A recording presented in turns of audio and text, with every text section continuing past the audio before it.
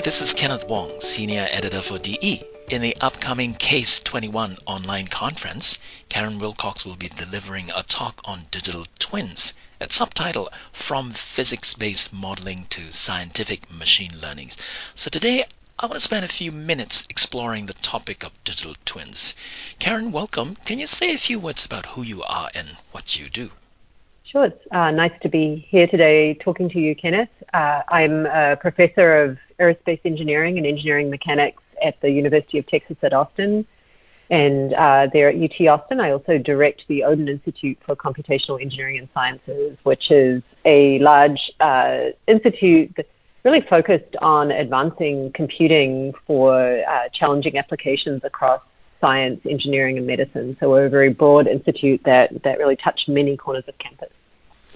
Since your talk is about digital twins, I want to ask you if there are certain industries that seem to be more mature or better positioned to take advantage of the digital twins and better at implementing.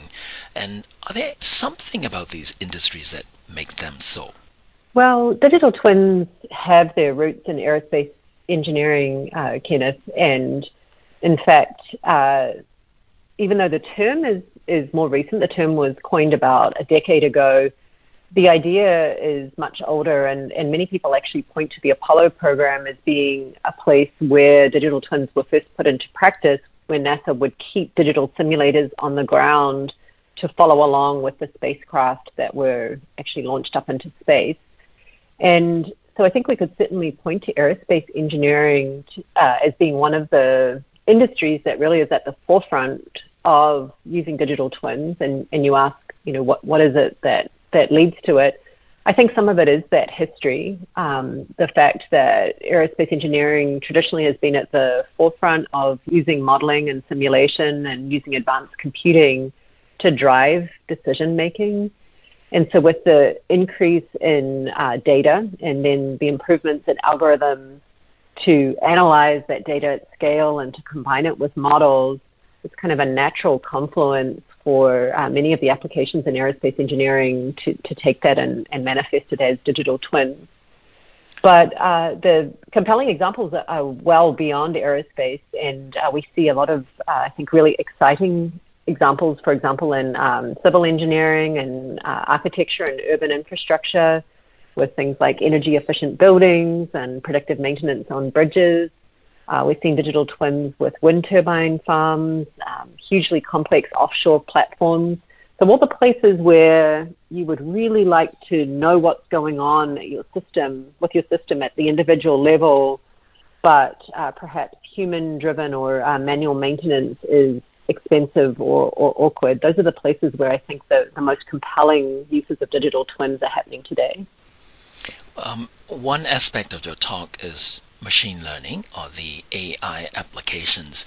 I wonder if you can help us understand its relevance to digital twin maintenance and improvements.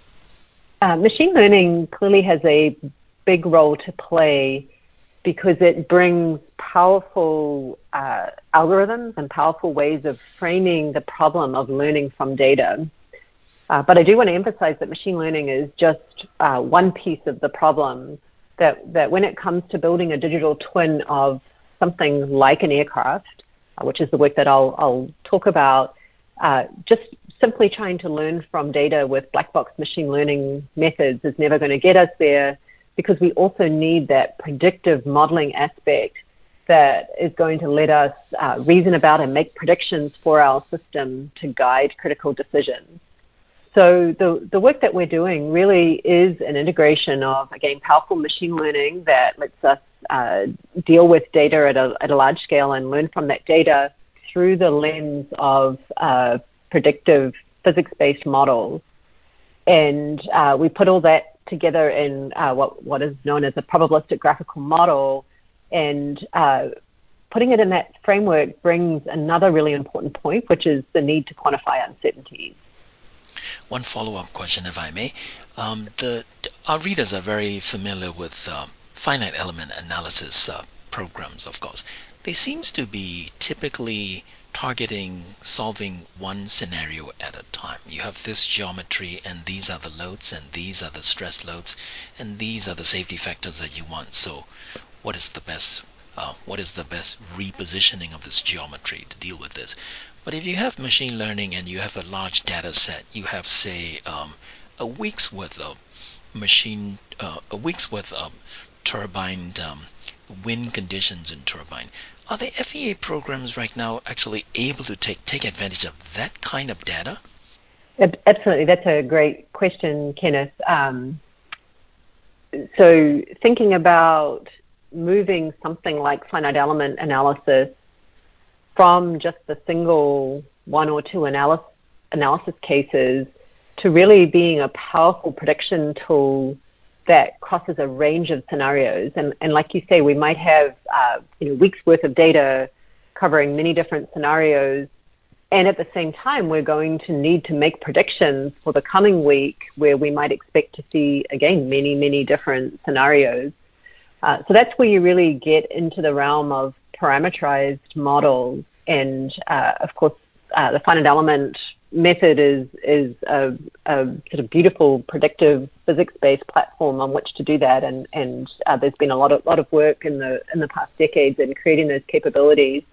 Now, it turns out in the digital twin setting, we're typically not going to be able to afford to run thousands and thousands of finite element analyses, especially if we're trying to do updating of the digital twin or predictions in real time. And so a key technology that we use is reduced order modeling or surrogate models, where we really try to create approximate models that embed the power of those finite element simulations, but do it in a way that can be executed very rapidly. And again, that idea of a reduced order model is something that really sits halfway between machine learning and how we learn essential structure and problems, and physics-based modeling, where we really incorporate the structure of the problem. We know, of course, there is no such thing as a digital twin SDK or a digital twin starter kit. But if we were to imagine something like this for a firm or a company that wants to, for the very first time, launch a digital twin of their physical product counterpart in the field, what are the basic components that they require? Software, hardware, sensors? Or what are the foreseeable challenges for a novice in digital twin? Yes, so the answer is all of the above. This is what's so exciting but also so challenging about a digital twin, is that it really does bridge the physical and the virtual worlds. And so, of course, the hardware, the software, the algorithms, all of it has to come together. Where do you start? I think where you start is actually with a piece of paper and a pencil, and you really have to think about how to mathematically formulate the digital twin. What is the digital twin mathematically? And this is the gap that our work has been trying to fill, is to really lay that mathematical formulation for how to think about a digital twin in a generalized, abstract way that applies to many, many systems. And where we start is by defining the elements. So asking yourself, what's the state? What are the things about your physical system that you want to be able to track? For example, its structural health. Second, asking what data you have available to you, what observations you have, recognizing that your data will come to you in many different shapes and forms and on many different timescales. Everything from the sensors on board your system that are giving you readings on a second-by-second basis, to the inspections that you might be performing on a weekly or a monthly basis. So characterizing your space of observations.